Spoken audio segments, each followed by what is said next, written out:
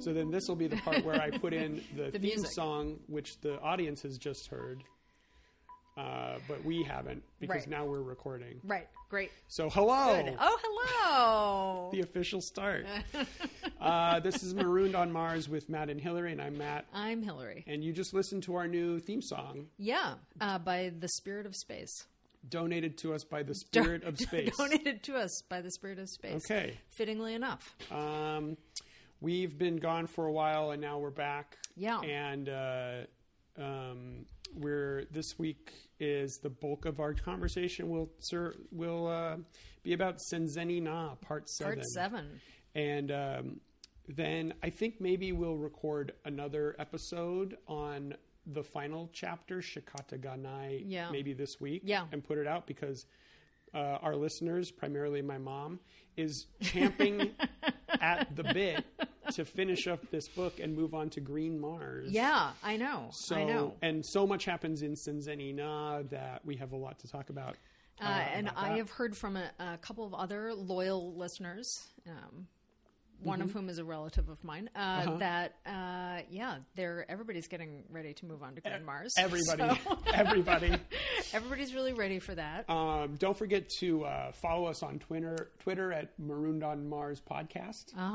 And Podcast. then you Marooned can- on Mars podcast. Marooned on Mars Podcast. And then you can email us at the Gmail account, which is Marooned on Mars Podcast at Gmail. Is that what it is? Marooned on Mars Yeah, I think that is what it Podcast is. at Gmail. We got an email from someone who we don't know. Yeah. So actually, Did we talk about this the last? we haven't talked about we this haven't on talked the about that? podcast yet. Well, it was really cool. It was really cool. Thank you, Brian. Person who Eric? is listening to us. It was a guy Who we from don't New know. York City, and we really and we'll read it next time. But I'm yeah. woefully unprepared right now. Yeah. But we should probably, after we finish Red Mars, after we do the next episode, we'll probably do some kind of interstitial episode. I think so. Which could be like, listener mailbag. Listener mailbag. We'll read all so- 2 emails that we've received. We'll read several emails from Matt's mom. Yeah. Most of which will be about Red Mars. Just one. No, just one. Okay. I'm trying to encourage her subtly to send us another Send us email. more emails, Mom. But, like if you have things that you want to raise or have us mention or, you are planning some kind of venture to Mars that you would like us to promote. We haven't talked at all about Elon Musk on this show or the fact that there is a new dust storm on Mars. Did you see that there is a real multi-day? Yes, and they've lost contact with not Curiosity. What's the other one? I don't know. It has a worse name than Curiosity. Opportunity. Opportunity. Lame. Innovation. Yeah, I was going to say it's called Innovation. But they've lost contact with Opportunity because there's so much dust. Its solar panels are completely covered. Right, it just powered down. Yeah. And it reboots every once in a while to see if it can get enough energy, and then It's so powers cool. back down I again. love thinking about the rovers on Mars. Pretty clever. Yeah, that's pretty neat. It's amazing. It's amazing. But the pictures from that storm are incredible. Yeah. I haven't. We haven't mentioned that. And then there's other Mars news a couple weeks ago. Oh, they found life. Oh yeah, was that? Did you not see that they found life on Mars? I did see that. Yeah. Well, evidence of the possibility, right? Evidence of the prior possibility life. of life on Mars, which is my David Bowie impression. It's really good. I know. Thank you. It's really good. So we're going to, maybe next in this interstitial episode, we'll talk about all those things as well as do listener mailbag. And I want to do, what I want to do is find some original book reviews of when Red Mars came out. Oh, that's a great idea. Find out what the critical reception was at the time. I mean, it did win the Nebula Award, but I want to know what people thought about it back in 1993, 94 when it was brand new. So maybe I'll find the time to do some of that and do that. Yeah, that sounds great. But right now, what we want to do is first, so last time that we spoke to you, we were talking about the Frank Chalmers episode, right, which is called Guns Under the Table. Guns Under the Table. And we definitely wanted to talk about ideology, but we never got around to talking about it, actually. Yeah. So I wanted to start with ideology from Frank's chapter's perspective, and then get into the Senzeni Na, which is Nadia's chapter. And specifically, Hillary, you wanted to talk about ideology. Well, I don't know if you remember this. I always want to talk about ideology, Yes. although I don't know that I 100% remember what it was that I wanted to say. But in the Guns Under the Table chapter on page 460, we get Frank has this moment of frustration. It's one of these times when he's like trying to like explain something to an audience that doesn't seem to understand him. And he is having these kind of like, partly he's mad because he feels like people are too stupid to get what it is that they should be doing. But partly he also seems to be angry. And I think we did talk about this last time, because he's actually himself changing in some ways, and he himself is no longer quite the political animal that he thought that he was. And I love this moment when he's saying, do you understand me? He's having this kind of like he's just started rambling as he's talking to this audience, and he says, "Do you understand?" "No," someone bellowed. A flicker of his old anger boiled through his confusion. "I'm saying we have to make a new Mars here. I'm saying we're completely new beings, that nothing is the same here. Nothing is the same." And then he leaves the amphitheater, and he's asking Slusinski, who is his... He calls him Jeeves. Except his Jeeves. Yeah, he's like his first assistant as the Secretary of Mars, right? Right. And he calls him Jeeves even though he's from New York and he has like a New York accent. Right. But he's just got a Jeeves-y quality about him. So anyway, he's talking to Slusinski. So he says, he's still enraged. How can people act against their own obvious material interests? He demanded of Slusinski over his wristpad. It's crazy. Marxists were materialists. How did they explain it? Ideology, sir. But if the material world and our method of manipulating it determine everything else, how can ideology happen? Where did they say it comes from? And then Slusinski goes on, some of them defined ideology as an imaginary relationship to a real situation. They acknowledged that imagination was a powerful force in human life. But then they weren't materialists at all, Frank swore with disgust. No wonder Marxism is dead. Well, sir, actually a lot of people on Mars call themselves Marxists. Shit, they might as well call themselves Zoroastrians or Jansenists or Hegelians. Marxists are Hegelians, sir. Shut up, Frank snarled and broke that. I love the Marcy and Peppermint Patty exchange. Totally. Where Slusinski calls Frank, who is Peppermint Patty in this situation, sir. That's awesome. It's just this great dry moment of levity while Mars is falling apart. I feel like this is, partly like I just wanted to come back to this moment because this is like such a, to me, this is like such a Kim Stanley Robinson moment because it is both. It is actually, I think, very funny. Although you maybe actually have to be a Marxist to think that it's funny, right? It's a bit inside. Everybody in the Frederick Jameson seminar at UCSD when KSR was there will be laughing hysterically. Exactly. Well, yeah, exactly. It. But although the dynamic between the two of them is just like funny.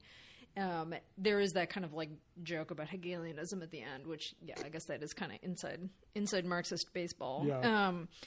But also because like along the way, like this both is like a moment when we are learning something about Frank, something that frustrates him.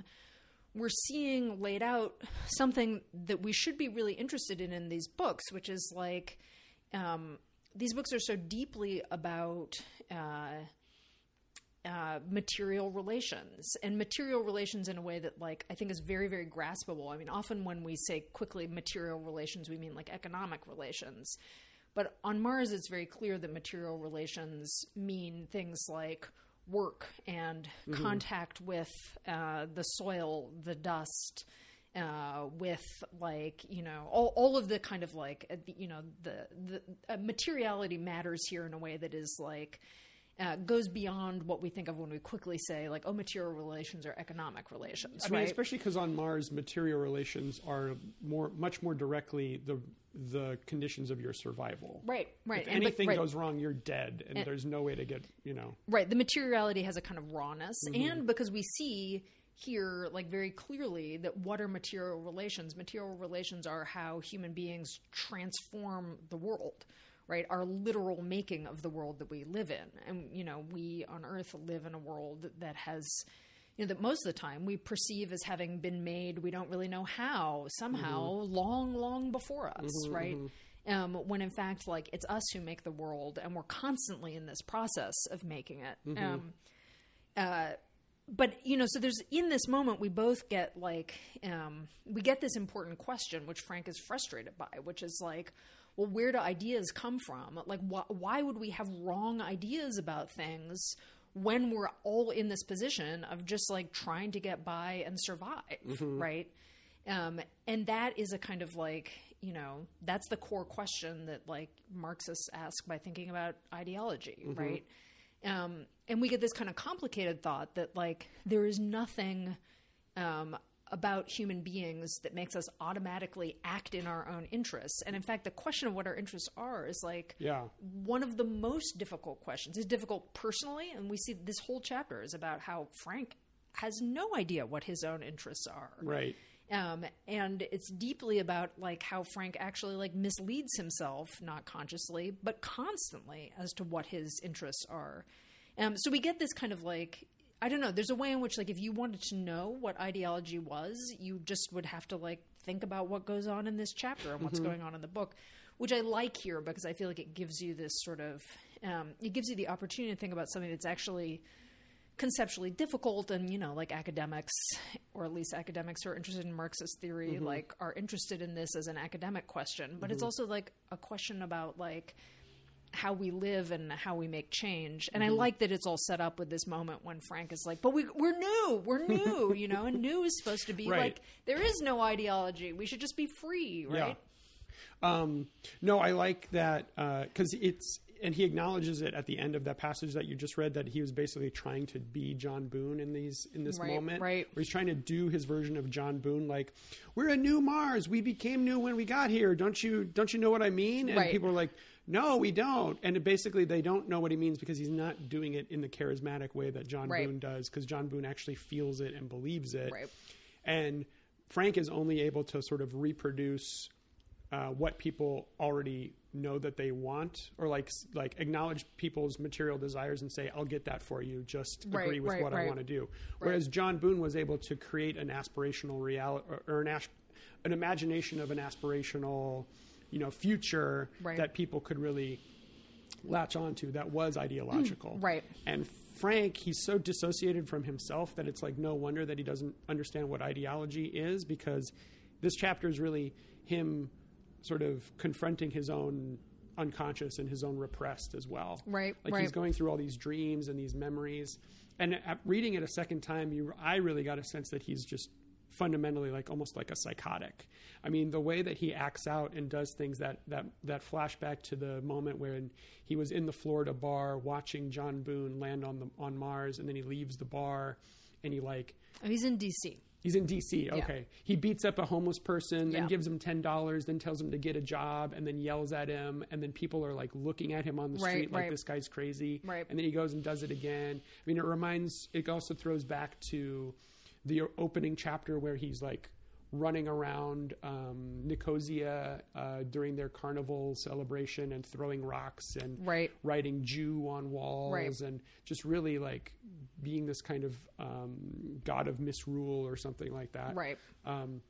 Which is interesting too, because another thing I noticed was that in that first chapter, he is the first time we actually do see Coyote, but we don't know that it's Coyote, and he sees Frank doing all of this. And at the end of Guns Under the Table, Coyote runs into him again, and he says, "Last time we met, you were bringing the town down. This time it's my turn." Right. And that's when the revolution starts. Right. But anyway, getting back to ideology, the phrase, I don't think I'd ever encountered the phrase ideology as an imaginary relationship to a real situation. And that helps me out so much in terms of, I mean, I know what ideology is, but just a nice little jewel of a phrase explaining what it is. Right, a version of a phrase in a famous essay by Louis Althusser. I've never read. Well, no, I mean, yes. I mean, I haven't read it in a few years. Okay, I haven't read just that. checking. I don't know if you. Just checking. I don't keep reading that essay every year. No. Although for some reason I do. I know why you do, but I wish I did because I really enjoy that essay. But I do it out of love. Anyway, but I think an important point. I mean, if perhaps there are people who listen to this who are not interested in ideology or feel that they should be. They should be. But I think one of the points that is getting made here. When Slusinski says they acknowledge the imagination was a powerful force in human life, I mean, sometimes we think like, oh, so either people act rationally, like in accord with their own interests, or they act irrationally. And when we think about they act irrationally, we think that means like they're crazy or bad, right? That is like one would want to get rid of irrationality and substitute rationality instead. But the thought in the kind of version of ideology that's getting circulated here, which is not a version that says like there are just bad ideas that people have that you can just like if you tell them the right thing, right, you can wipe those ideas away, right? This is like a more complicated idea. It's like why would ideology be like so sticky? Why couldn't you just like get rid of it by like telling people the truth about things? And I think there it's because like the opposite of like acting in your own interest or being rational is not to be irrational, but to just be a person. And that is people are organized by and through, you could think of it as our imagination or you could think of it as our fantasies about things. That's like connected to what you were saying about John Boone. Part of what John Boone gives, the reason that he has this like charismatic quality is that he's able to produce these kind of like fantasy accounts of what it is to be on Mars. And there I don't mean fantasy really in a bad way. I mean like he produces these accounts that are not exactly like what's the case on the ground, but they have a relationship to it in a way that people can feel like, oh, I'm drawn to that. Yes, that gives me a kind of thing that I write. So he produces like certain kinds of strong imaginative possibilities, and that's like a kind of positive way of thinking about ideology. Although mostly we think of ideology as a way that like we get stuck in kind of like bad relations, right? We keep doing stuff that we don't want to do because we keep telling ourselves like this is how I show that I'm a good person, or but you can't not work, or whatever. Like the typical way we think about ideology is that's a bad thing, that you're in the thrall of that ideology, the communist ideology, the capitalist ideology. I'm not under any ideology because I'm a rational person. Right. And to understand that rationality is not just the default mode of being a human being, but is actually again another kind of ideology that's imposed upon us, and that has been trained into us and become the dominant form of viewing ourselves, at least particularly in the West, at least particularly since whatever the 16th century or whatever you want to say. Right. Since the beginnings of capital. Understanding those dynamics of it. And then also, as you were saying, learning how to use those ideological tools to speak to that imaginative view of yourself and say, here are things that you imagine, the good parts of you that you imagine. Right. And we can enhance those in a way that is not the way that that capital appeals to you, or that the dominant ideology appeals to you. Right. I mean, I think that something point, like that. Yeah, I think that point that you were making about like, when we think about ideology, we think of it as something that other people are in the grip of. Just as like when we say like, why don't people act in their best interests? We're always talking about somebody else, and then the idea is somehow that like, well, we who have better politics, like we must act rationally and in our own interests, right? Which that to me is like I think that's a really like dangerous path. I think first of all, it's a dangerous path because it oversells you and your friends. It assumes that like, oh yeah, I'm totally rational, right? And also because like it assumes that what it is to like live under ideology or be a creature of ideology is something that like one can be above, or only stupid people are subject to, or only bad people are subject to, right? So here, like this is like a big scale sense of ideology. It's not like when we talk about, Trumpism as an ideology. Mm-hmm. That's like something small and positional, and we can like think around it. But when we think about, complicated questions, like why would anybody vote for Donald Trump? Like, without wanting to like, give sympathy to people who would do that, like, it seems to me important to not to approach that question by assuming that like, the reason that happens is because in some ways those people are in the grip of something that we who are able to think that that's an important question are not in the grip of. Well, I think there's maybe we should move on to the next chapter, but like, the idea of I act in my own best interests, I am a rational human being, that can also coincide with I am acting in my own best interests by voting in a way that I think will benefit people who are not me as well, right? That who will benefit me and also members of my social class. And also I think I'm acting in the best interest. I'm acting altruistically, right? When I do my actions. Right. No one actually can convince themselves into believing that, the things that maybe they can, stockbrokers, but the things that I'm doing are, yes, I want to punish people. I am evil, right? I'm going to be an evil person. And so even people who are voting for Trump are not thinking to themselves, I'm going to be an evil person. They're thinking I'm going to be a good person in this particular way. Right. Or just that, like, if what we think we have to do is like produce a rational politics, I think we've misunderstood something about politics. Which is not to say that's not to endorse irrationality, but that is to say that, like, a lot of what human beings are is not like rational. A rational cause and effect motivation thing, and the idea of interests, like, it's not that that's not important. But that's a really limited way of thinking about what people are. And it's also a limited way of thinking about what it is that we need, which I actually think is a good segue into the next chapter.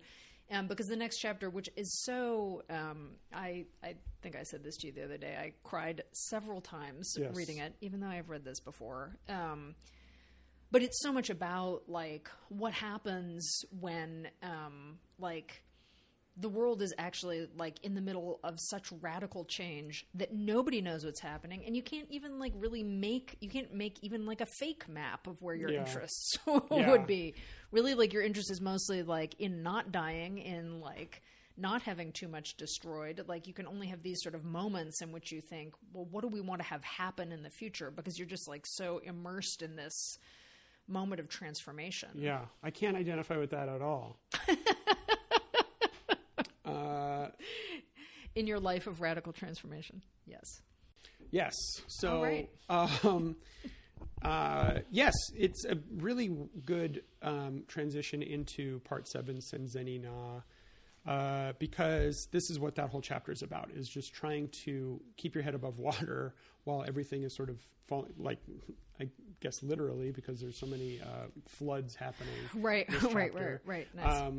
The Senzeni Na, as we recall, thinking back to when the beginning of the John Boone chapter was where he first had the sabotage happen. Right. And it's kind of a Japanese outpost.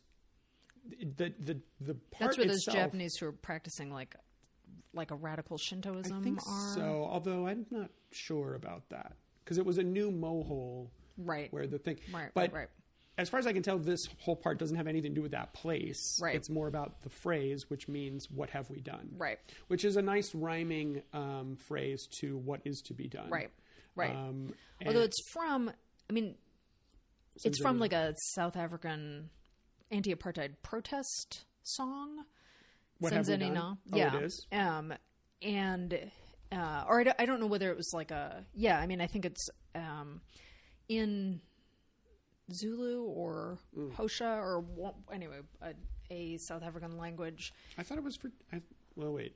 No, it's from a South African protest song. And that song is like what have we done? And it's basically saying, like, why are you treating us this way? Right. You treat us as though we were evil, but we're black. That's why you're treating us this way. So the point of the song is to sort of say, like, you know, here's this massive cruelty and injustice being perpetrated actually for no reason at all, but you pretend there's a reason. Which is like a really interesting thought. And then in this chapter, it feels like what have we done? It means, you know, like, holy shit, what have we done? What have we done? But I thought it's kind of interesting to try to think about that. Like, I don't know. I mean, I don't have an answer to like how it might echo with like that, with that song and that content, but I think I have a feeling there's probably a way to think about that. For both of those, there's good resonances there, like in terms of like, what have we done to deserve this? Why are we doing, you know, why is this happening? And then also, what have we done as a response to what is to be done? Right. Like we have then done something and then, oh crap, what have we done? Because as we flash forward to the sort of last lines of that chapter, which we'll get to, of this chapter, which we'll get to, it's clear that the revolution that has been begun at the end of part 6 in Nicosia and all over the world has resulted in things that were absolutely not planned and did not go the way that the revolutionists hoped and believed that they would, I'm sure. Right.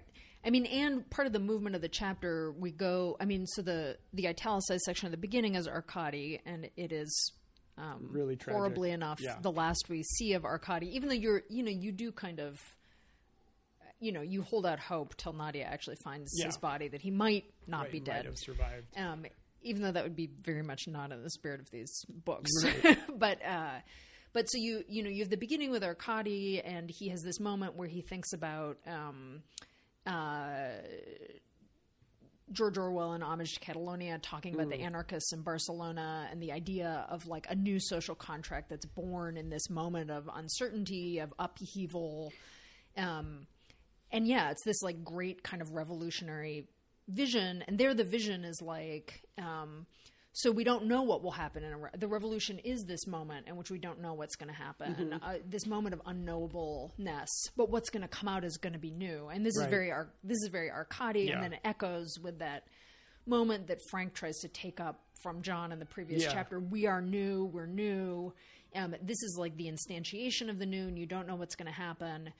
And then the movement of the chapter, because then we go to Nadia, and for Nadia, who feels that she is, you know, not political or and certainly not a revolutionary, the first part of the chapter is all about her being like, I'm going to keep trying. She's trying to fix things. Yeah. It's Nadia the engineer. She's going to fix everything. She's going to fix everything. But the movement there is also toward her. She becomes a radicalization, she becomes, you know, the last revolutionary act. Yeah, it's Nadia who makes it happen, right? Yeah. So so this is to hook that into our discussion about ideology, because, you know, I think at the beginning of the chapter, Nadia feels something that we could describe as all of these people are occupying these ideological positions. She just wants to be the material. She wants to be the person who's like taking care of the material side of things. She just wants to fix things. She doesn't want all of this stuff that she has built with her sweat and her intelligence to be broken. She doesn't want everything to fall apart. So she, in that way, sees herself as like outside it. But it is like it's through what happens. It's through the unknowability and the chaos and all the unintended consequences that by the end, like, she, you know, becomes one of the revolutionaries. And there, it's not a matter of ideology. It's a matter of like having become something new. Well, yeah. And it's a matter of action, I guess. Yeah. And I guess just jumping back to the imaginary relationship to a real situation, there's a reciprocity between the imagination and the real that results in whatever the ideology you're operating under is, or how ideology affects you, or how you view yourself as an ideological subject. And the real situation can only change so much before your imaginary relationship to it has to change. Right. I think for me and for a lot of people, the election of Donald Trump was a change in the real situation that my imaginary relationship to it had, you know, completely shattered. Right. That, many people woke up the next day not knowing what planet they were on. Right. And that's really the feeling that I had. Right. And so, and that's what happens to Nadia here. We get the death of Arkady, with whom she was in love, and we get the destruction of so much stuff that she built needlessly. Right. Just completely going back to the original meaning of Senzenina, totally needlessly. Like, we did not have to blow all this stuff up. Right. There had to have been other solutions to this, but they are doing it simply because they can, and to terrorize the population of Mars. Right. Well, I mean, and I think that I think there's a kind of double movement, because the change in material conditions precedes the possibility of new ideas. Yeah. Right.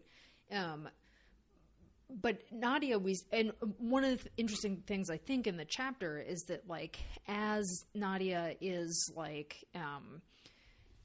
basically desperately trying to keep the built world of Mars built, and just to slow down, because part of what's happening is, since this fighting is going on a planet that is not Earth, there are even more unintended consequences than there are in wars or uprisings on Earth, because they're using bombs, they're destroying things, and they don't have a good idea of what's happening in these very different environmental conditions, right? So we get all this bursting forth of water, these crazy floods. So Nadia goes from this kind of attempt to shore up what's already there, or rebuild the towns, to having this realization, because she's using these robots. I mean, they build everything through robots, and we get here I think the clearest account of how that works. At some point, she realizes that she's never actually fully, she's never made the fullest use she could have made of this technological possibility, which is that she can be building something almost on the other side of the planet, working remotely.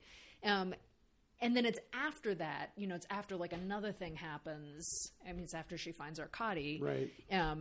That then she turns instead to a revolutionary act rather than the act of building. But there's a new piece of knowledge comes out of it, right? A new idea about how you make a world is there in the middle of the chapter, right? That they actually had the means to do this there all along. And she's shocked when she meets people, and she's, when they go to these little embattled towns and nobody's doing anything. Right. They don't even know what materials they possess. Right. They don't know how the machines actually work. There aren't any engineers there, which is kind of like a techno-utopianist. If we just had enough engineers, because we know engineers are the most progressive, well-thinking, right-thinking political scientists that we have. So one of the things, Arkady dies by the end of the italicized section, although it is still sort of left ambiguous. There's two sort of amazing images of destruction that happen in this italicized section. One is that some fringe revolutionary group has taken an asteroid called Nemesis and aimed it at Earth. Right. Amazing kind of image of what space warfare, what real interplanetary space warfare might mean, is harnessing asteroids and other celestial bodies and throwing them at planets. But the Earth sort of defenses blow up the asteroid Nemesis. Arkady is not involved in that. He has a conversation with Phyllis, who is kind of urging him to retreat or surrender, and he is kind of stalking around this town called Kar, and he's extremely, he's really into it. He's really happy about the revolution, and he's super thrilled. And then they find out that oxygen levels within the tent are rising precipitously. Yeah. It's really, to just imagine that, and this speaks to something that Frank was warning everybody about in the previous chapter as well, that you are in a really precarious situation in these tents, because all they have to do is pop them. And there's another way to do it, which is evidently to fill it with oxygen and simply light a match. and everything just goes up into flames. Right. It burns all the people. And later Nadia sees them as they're the marks of the corpses on the ground. It makes her think of Hiroshima after the bomb. Even though, exactly. It was done completely simply with fire and an excess of oxygen. Yeah. Yeah. It's so like, and this is another sort of like, it's another way in which, like, you know, the newness of Mars is now being subject to something that's very old, which is political violence, and political violence from, like, in this case, a sort of multi-state / multinational desire to make sure that, like, Mars stays under their control. It's an interesting thing in this chapter. I was just thinking that we have, like, it opens with that. I do think the, like, for every one of the kind of images of destruction in the chapter, like, it does really, we are really reminded that we're thinking about, like, incredible destruction. Like, it doesn't let you take pleasure in the violence. Although at the same time, like, the chapter has these, like, amazing images of, like, extraordinary, you know, extraordinary destructive power. The central piece being when they cut the elevator cable. So cool. That is just like, I mean, that's like indelible and crazy. It's like it's not only that, like, they've, like, cut the tether. They've cut the tether, and they've cut, you know, Phyllis off. But it's also that then the tether, like, wraps itself around the entire planet twice, 2.5 times or something like that. Almost 2 times. Almost 2 times. Just like, what an insane image. Well, and the way that it, you can really, this is like another great sort of, you can really visualize both Arkady's arm catching on fire. Oh, God. And then that tether and Phobos when they blow up Phobos or turn it into a rocket. But the tether or the umbilical cord or whatever it is, the space elevator, you can imagine it, you know, dropping in its kind of case in Sheffield, and then just starting to, like, fall. And of course, it takes 3 days to fall or something like that, or a day or whatever. And as it falls, it's accelerating, I think, too. So that by the time before it's even hitting the ground, it's already sort of exploding into flames. Right. And in some places it's, like, sinking into the ground, and in some places it's making, like, a wall. And Sachs is like, we'll have a Great Wall of China now. Somebody else says the Great Wall of China, and Sachs is like, it's making an equator, just like when I was a child. I always thought there was a black band around the planet. Everybody's like, shut up, Sachs. Yeah, right. Yeah, exactly. Yeah, and that's an amazing image, and yet also, like, when we see that happen, you know, like, you know, this revolutionary act, which if you've been hoping that, you know, like, Mars is going to try to free itself from the grip of the transnationals, like, this is amazing, right? Because, like, you know, Phyllis, the worst person in the first 100, is there. This is, like, the sign, you know, it is the tether, right? Yeah. It's the sign of, like, Mars being enthralled to Earth and being exploited by Earth. And, you know, we get to see, you know, we're at, like, wherever the, like, revolutionaries are who have figured out how to bring it down. And then Anne and Simon are there, and their son is,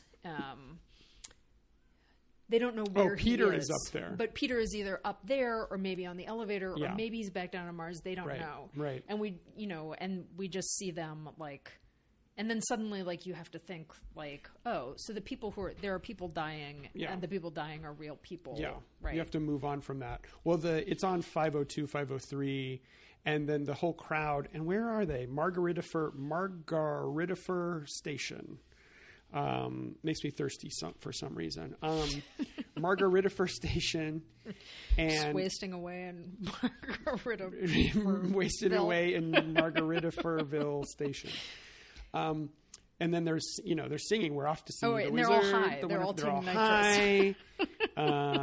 It's a holiday, haven't you heard? You know, it's Independence Day, the 14th. Watch this, and then, you know, immediately as soon as it starts happening and they see the reaction of the first 100, it kind of sobers them up a little bit. It harshes their mellow. And then they explain how they broke the cable, or they broke away from the cable. But I do like also the image of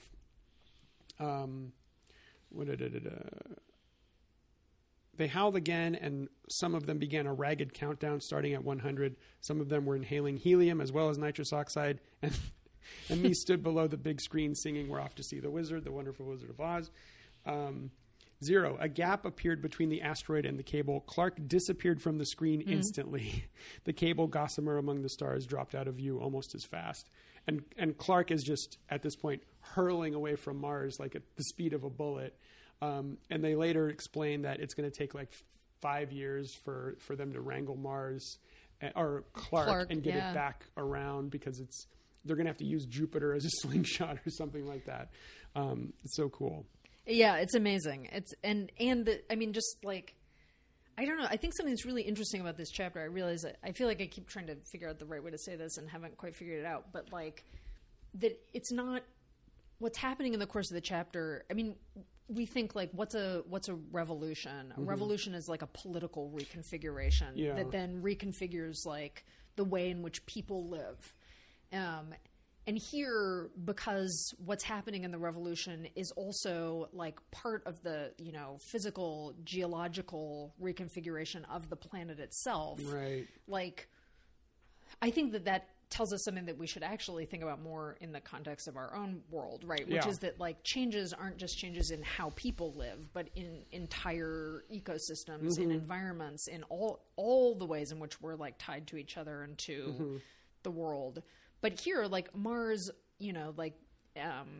Nadia thinks several times, like, I wonder if Sax is happy about this. Right. And of course, Sax is not happy because it's like not happening in a controlled way that he can study. It's too chaotic. It's too many things. But all of a sudden, I mean, there's that moment where they're flying in their little light 16D aircraft and they land, and they're by a lake that looks like a sea. Yeah. All of a sudden, there's water on the surface of Mars. Yeah. All of a sudden there's all of this like heat released. The like relationship to the the moons is completely transformed. Like around the middle of the planet there is this like strange like which breaks up the land all around it. I mean, so like the world's being remade, and is this like when Sax is doing it, it's terraforming, right? But is this terraforming? Well, it is, I mean, it speaks to we talked last week or last time about the crowd understanding instinctively the tactics of strike and riot. Right. And this definitely speaks to riot, right? Just property destruction. Right. Just destroying things, and having a political result of that, or a result of that destruction somewhere being down the road where the politics needs to be significantly reconfigured, right, as well. I mean, it makes me think of the pipeline protests, Keystone XL, and the Standing Rock from a couple of years ago, in terms of thinking not only about a political, like a revolution needing to not only be political in the way people relate to each other, but especially today, the way people relate to the earth itself. Right. Because of the assault of capitalism on the ecosystem. It is, it's beyond mere politics or beyond lowercase I ideology, right? Right, and because like we think like, oh, there's this realm of like human stuff. So when you think of like I don't know, like whatever, imagine like revolutionary violence or political violence taking place somewhere. You think of buildings being destroyed or whatever. But of course, and like obviously like Hiroshima is a perfect example of this. Like you're also looking at like substantive environmental reconfiguration that happens too. And I think the thing that this chapter lets you realize is that those things are not separate. Yeah. Right? There's not like the world of humans and the natural world. Yeah. Right? But like actually all of this stuff is deeply tied together. Just like, at one and the same time in this chapter, like the way in which like Nadia is beginning to have this a picture, and not just a picture, but like a practice of like how you do extraordinarily large scale building. Like at the same time as that, like we're seeing like this extraordinary like transformation of the environment of Mars. And we're seeing this kind of like back and forth between the idea that like, oh, is this under control and like part of somebody's plan? You know, that image of Nadia, like with the Waldos, like with the robots that she's controlling on the other side of the planet is a fantasy of like total control, right? And knowing what you're doing. And like, you know, intent and an intentional command over a world, right? And yet like the elevator cable falling is like, you know, unintended consequences writ just about as large as they could be writ, right? You know, like the lakes appearing, right? The ruptures of the aquifers, like, you know, none of this is intended, although it is all consequence. And all of that is tied together, right? There's not, you know, there's not a sort of like, oh, there's this like, we can bring this all back under control. That does not seem to be the story here. Right. And at the same time, you know, and we get like, you know, the emergence of new possibilities and extraordinary destruction at the same time. Because like the chapter where the elevator cable falls down is the chapter that ends with Nadia finding Arkady's body. And basically like, I think, I'm sure that this is debatable, but I think like, you know, if there's one, like, if there's a relationship in the book that in the novels, at least in this one, that like, you know, you just like can feel good about. It's kind of the Nadia Arkady relationship, you know, and that it ends in this like horrible moment of her like scanning his one remaining hand to see, oh yeah, that's Arkady. Except they also hadn't really been together for a period of years. I mean, like, I still feel good about their relationship. They're still obviously... It's probably why it's a good relationship. Still obviously the good relationship, but they still haven't, they've been, like, apart for a while, and his radicalization really sort of drove her away in a certain way.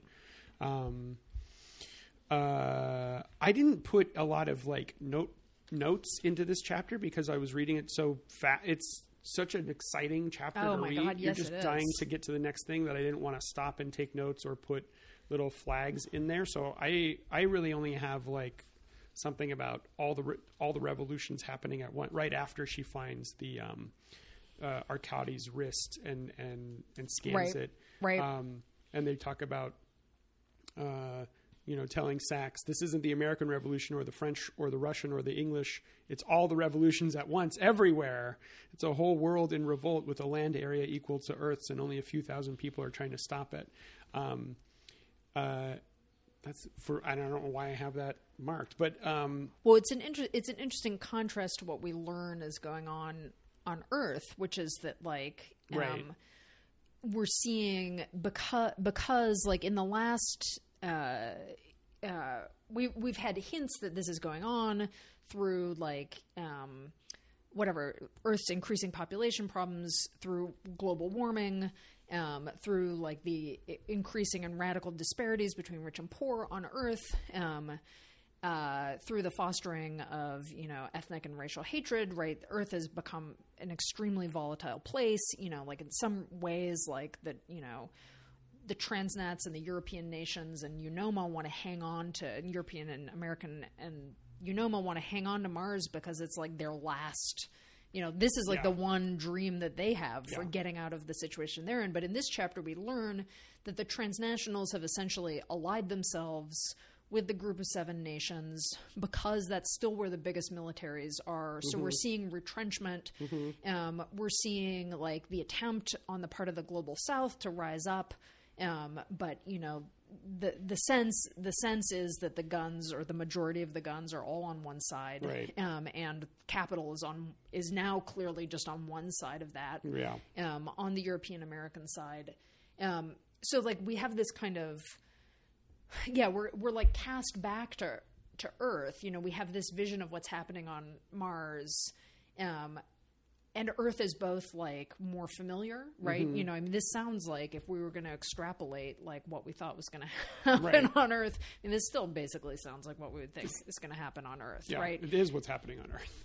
It is what's happening on Earth. And so then on the other side of that, again, we have this sort of question, how or in what way will Mars be new, right? You know, like we see this like radical destruction. We see all of these unintended, you know, all of these things happening that no one has intended to happen. I mean, I kind of think that the moment when Nadia decides, when she takes Arkady's transmitter and types in the name of Mars and sends Phobos off to blow up. I think they're like, like that moment is like, we're on the side of the revolution. Oh yeah, here, right? For sure. Despite the fact that it's not all good and that it's painful and horrible. I wanted to read that. I just think there's a really amazing moment right before she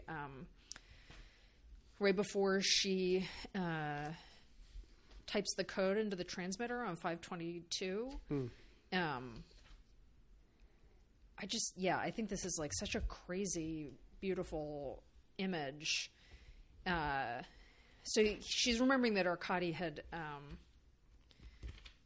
given her the transmitter, and she's having this thought that people increasingly have: that person could have lived 1,000 years, so which is so crazy. She thought of Arkady and of 1,000 years, and hissed. They had quarreled so in recent years, mostly about politics. Your plans are all anachronism, Nadia had said. You don't understand the world. Ha, he had laughed, offended. This world I understand. With an expression as dark as any she had ever seen from him. And she remembered when he had given her the transmitter, how he had cried for John, how crazy he had been with rage and grief. Just in case, he had said to her refusals, pleading just in case. And now it had happened. And part of what's happened is that, like, they've all come to realize that, like, the Transnets, Unoma, are coming after the first 100. And they're actually deliberately being targeted because they're seen as the powerful people. Now it had happened. She couldn't believe it. She took the box from her walker's thigh pocket and turned it over in her hand. Phobos shot over the western horizon like a gray potato, which is a hilarious image.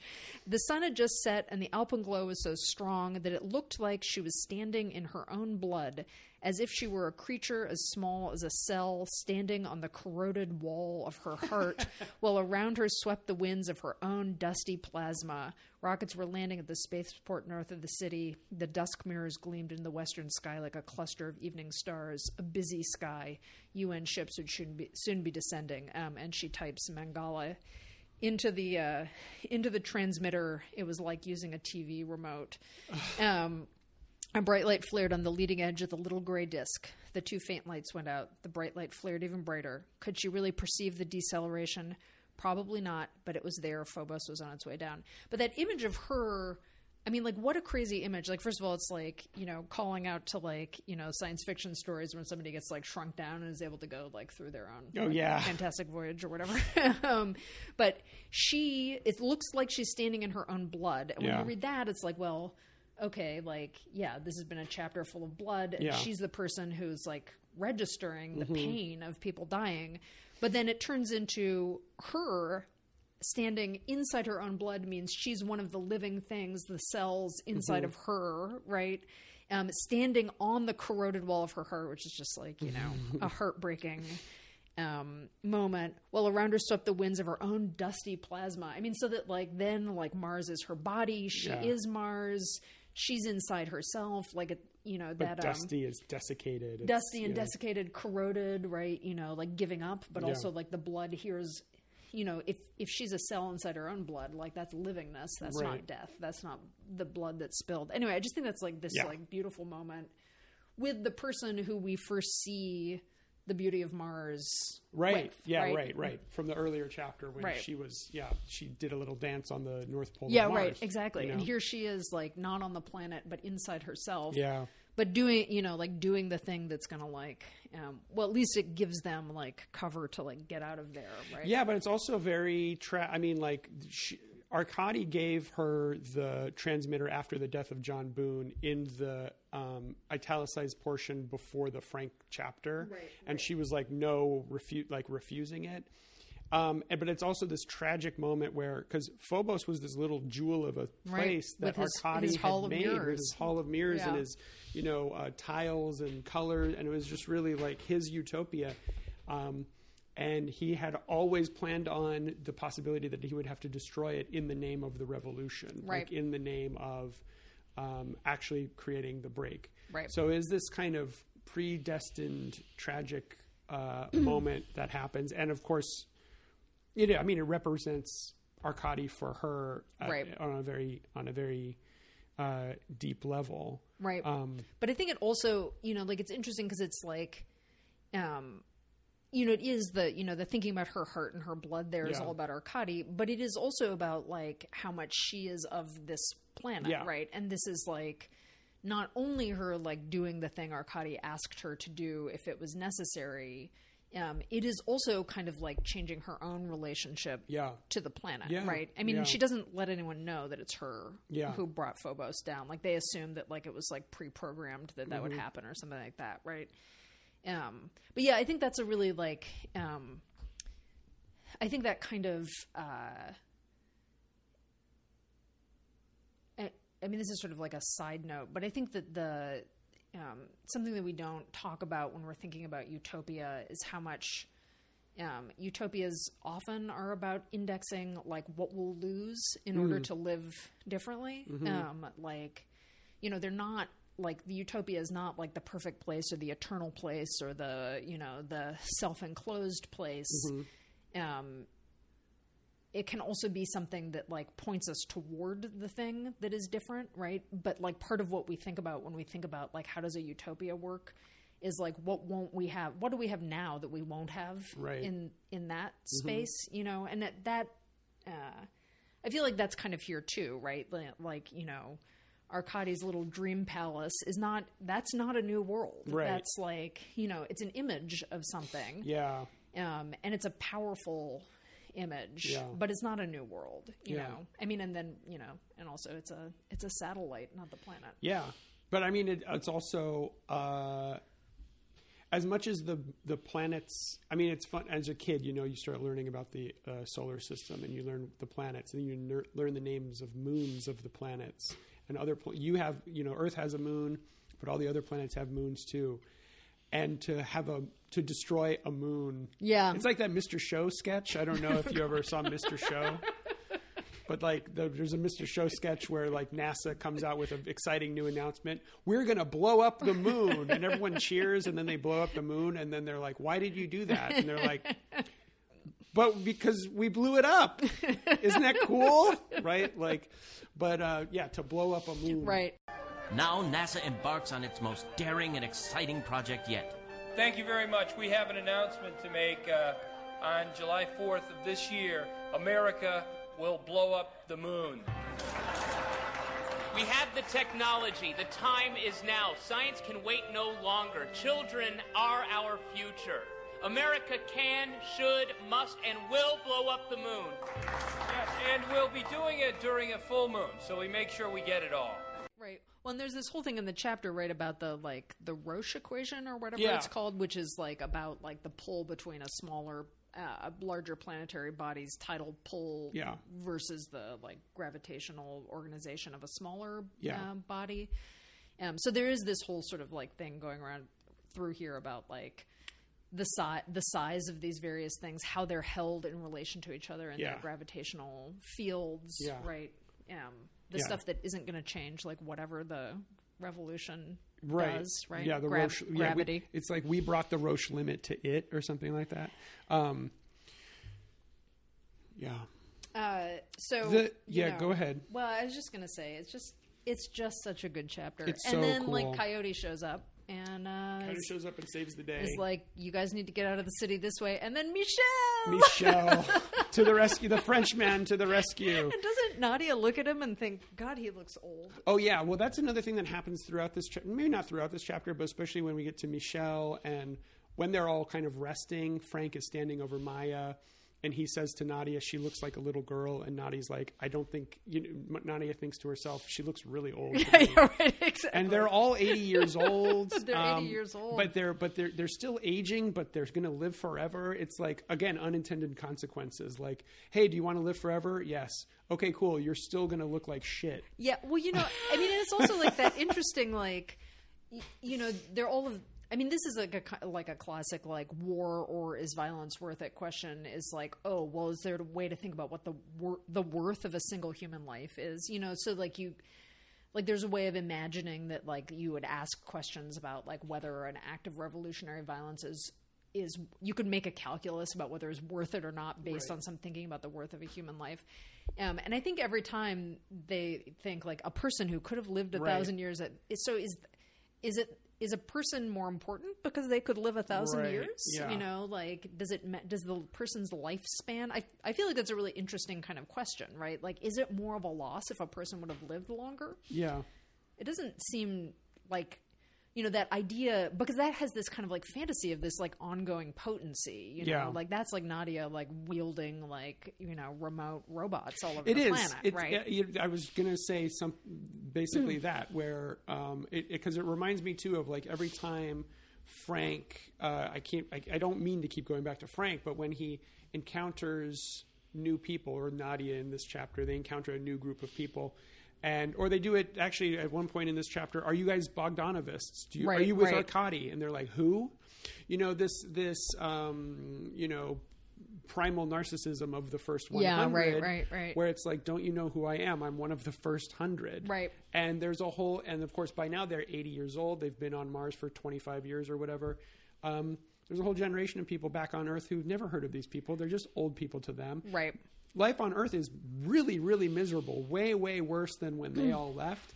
So the idea that the people of Earth would still be obsessed with these Martians, especially when there's more and more Martians every day, is kind of it speaks to that kind of sense of like, well, is it good to live for 1,000 years? You guys have already seemed to have outlived your usefulness or your connection to a vast majority of, or a vast number of people on Earth, so that your own significance and experience is really difficult to translate and transmit to these people in a sense of creating a community of shared values with an ongoingness that would create the necessity or the desire to not have a revolution or to maintain peace or to not simply pit people against each other, right? Won't living for 1,000 years be sort of incredibly catastrophic? That's something that I think happens in Green Mars too, where the population limitations and sort of agreements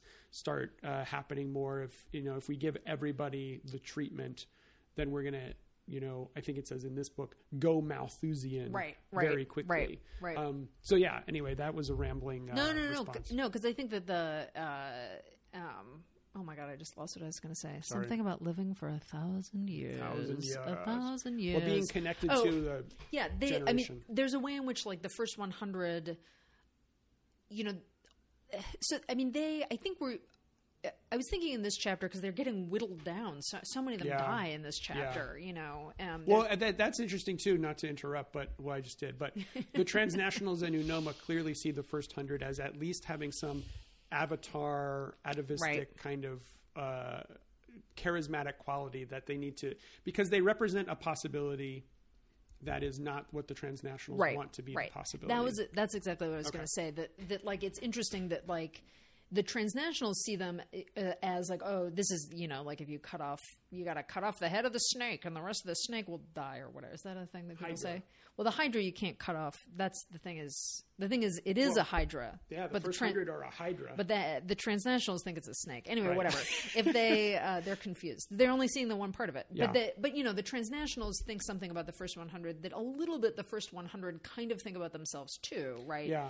That like, oh, these are the important people, right? But the other side of that is like we keep seeing here like how there's a way in which like at this point like it's not like their bond is not that they are friends. Right. It's not that they work together. Or that they agree politically. Or that they agree with each other. But they have this like bond, this commonality among them. And it's not even really just, I think, the experience. It's so clear that the experience has meant such radically different things to them. And yet, you know, like, I think that there's something that is like really like, I don't know. I think it's interesting, and I think it's really important in the book to think they have a tie between them. They have a kind of commonality, and it's hard, really, actually, in some ways, to name or to understand it, but that will not go away. Here's what I just wrote down while you were saying this, which is that the first 100 represent not a unity of possibility or utopia, but the actual diversity of utopia and possibility. Right. That every single one of those first 100 went to Mars with a different possibility, a different set of possibilities, expectations, a different idea of what Mars could be, and they congealed around certain ideas and stuff. But the more of that diversity of possibility you can eliminate, the more you can narrow it down to the one that the transnationals, the capitalists, the powers that be want to promote as natural, eternal, rational, so that the more of the first 100 they can kill and eliminate, the better for them. I was going to say, the transnationals see the first 100 sort of the way that the first 100 see themselves, but also not. Primarily because the transnationals still exist on Earth in the media sphere that exists on Earth, that Mars is still very dependent upon, and that the corporations control, right? We get these, we were talking before we started about the way that the first 100's experience of their own revolution is so heavily mediated through the television transmissions from Earth. Right. That Mars itself doesn't really have its own broadcast networks, its own news, anything like that. They're getting TV transmissions from Earth, and the TV transmissions from Earth are all painting the first 100 as the ringleaders of this, and as terrorists, of this small revolution, of the small uprising doesn't even rise to the level of revolution. Right. And because the information on Earth is so controlled by these corporate interests, the people of Earth don't really understand the magnitude of what is going on Mars. And so it's very important for the transnationals to eliminate the first 100 because they can actually give an alternate account of what's gone on, and they still exist. I mean, this is how I would say,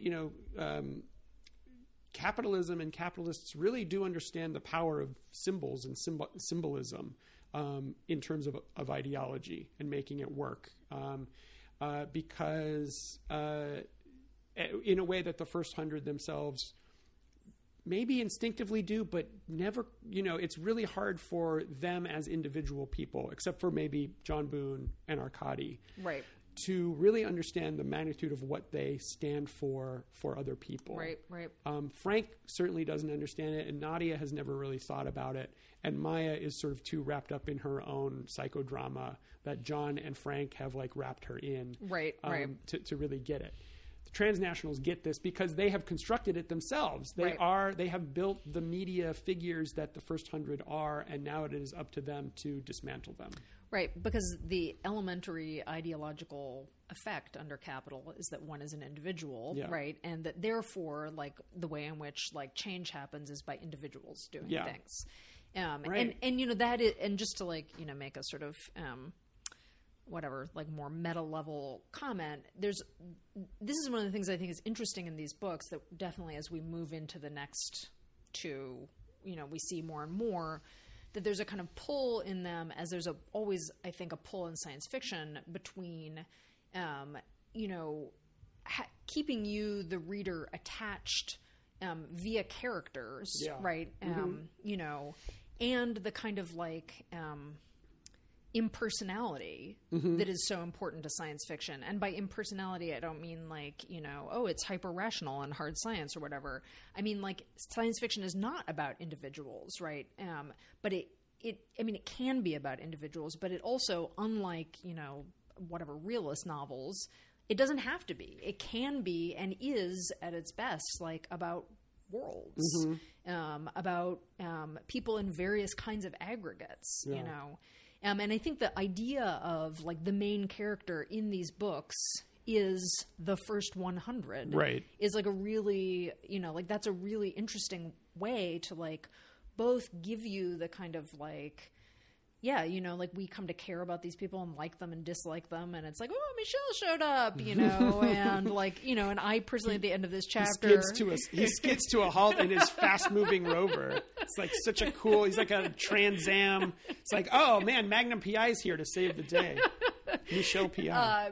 At the end of this chapter, I feel excited because they're going to go see Hiroko. Yeah, who I have missed. Love Hiroko. But, so we both have that, and we also have the way in which, they all together, they're, the main character, not, as individuals. And that's why we can move around from one to the other.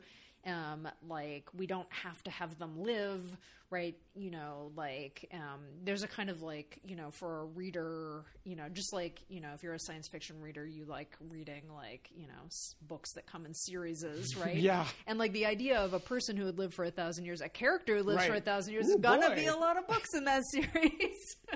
Yay! I get to spend a lot of time with Which this is person. awesome. Just reshelving some of my books made me notice there are some science fiction authors who I write extensively long series that are filling up like entire shelves of my bookshelf. Crazy. It's crazy. I can't even anyway, write one thing. Anyway.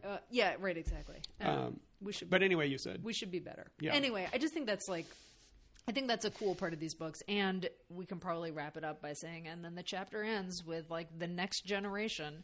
Oh yeah, right. With Which, with some millennial saying, Yeah. "You guys really fucked this up." He says, "Yeah, the young driver, let's get out of here." He said brusquely, almost shoving them through the outer locked doors. He said to them scornfully, "Next time you have a revolution, you'd better try some other way." Like, you So dumb good. old people, you know.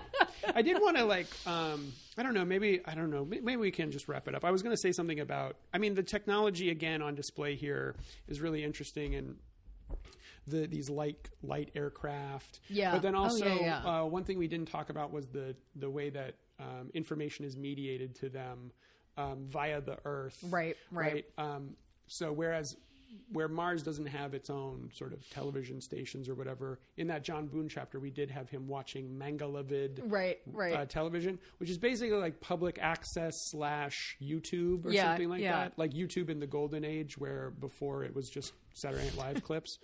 But the way that Kim Stanley Robinson does have these amazing through, like the world that he's envisioned is so complete in that way, because he has these through lines of, you know, we had Janet Blyleven as a member of the first 100, Right. as a reporter on the way out, that then sort of, you know, said, screw this, I'm not doing my reporter job, I'm one of you now.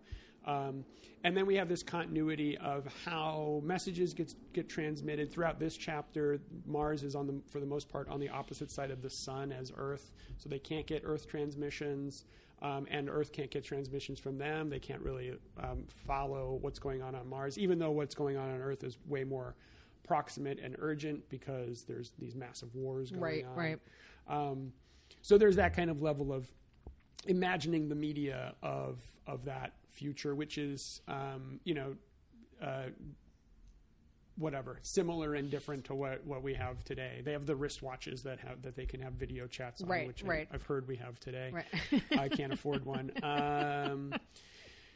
There was another thing about. Anyway, what was it? I'll cut this part out. That's when fine. I'm mumbling and trying to figure out what else I was going to say. I think the audience loves this part. Okay. Well, so the next episode is the last part chapter, of last part.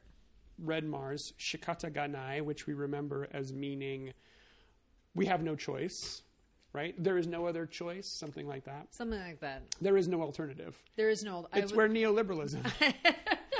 Margaret Thatcher appears, the ghost of Margaret Thatcher. Yeah, I mean, it takes us into these kind of, like... Just thinking about that is another place to think about how, like, the book is really interested in, like, what happens through intention versus what happens by accident. What, you know, like, what is actually just, like, completely random but really, really matters. What is, like, well-planned and turns out not to matter at all. Like... Is this an Anne chapter? Or is it all mixed up? I'm looking... It seems... dominantly Anne, or are they multiple narrators? I thought it was kind of all of them. Omniscient? It looks like it's sort of running between several different characters. Sax and Anne, Michelle. Anne, Nadia, Maya.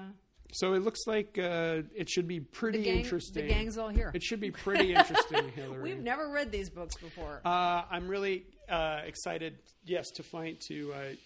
to run into Hiroko again, and learn more about Coyote, which I don't think we learn much more and who him. are the kids? Who is the new generation? The kids. We've only seen them like driving cars, Pepsi drinking kids. the taste of it, the choice of a new generation. Okay, well, let's try to record that episode this week. Yeah, we'll try to do that. And then that's it. Okay. All right. I think we did a good job. Oh, yeah. Follow us on Twitter. Email us. Rate us on iTunes. Oh, yeah. Rate and review. Rate and review us on iTunes. If you have nice things to say. Another lovely review, a lovely review that was online that I don't know who wrote it. You think it's a friend of yours. I actually am not sure who wrote it. Somebody wrote a very lovely review. 2 people have written very lovely reviews. And so you should be one of those people to write a lovely review on iTunes. We're trying. Also, I put a link to this on the Kim Stanley Robinson Facebook fan page or whatever it is. Cool. So awesome. A big shout out to all the Kim Stanley Robinson Facebook fan people who have liked that link and started listening to us. Yeah. If I was on Facebook, I would like that link. Wow. Great. I would be part of the Kim Stanley Robinson fan community. An endorsement from Hillary. Okay, well, that's it then. We'll see you next time. Bye. All right, bye.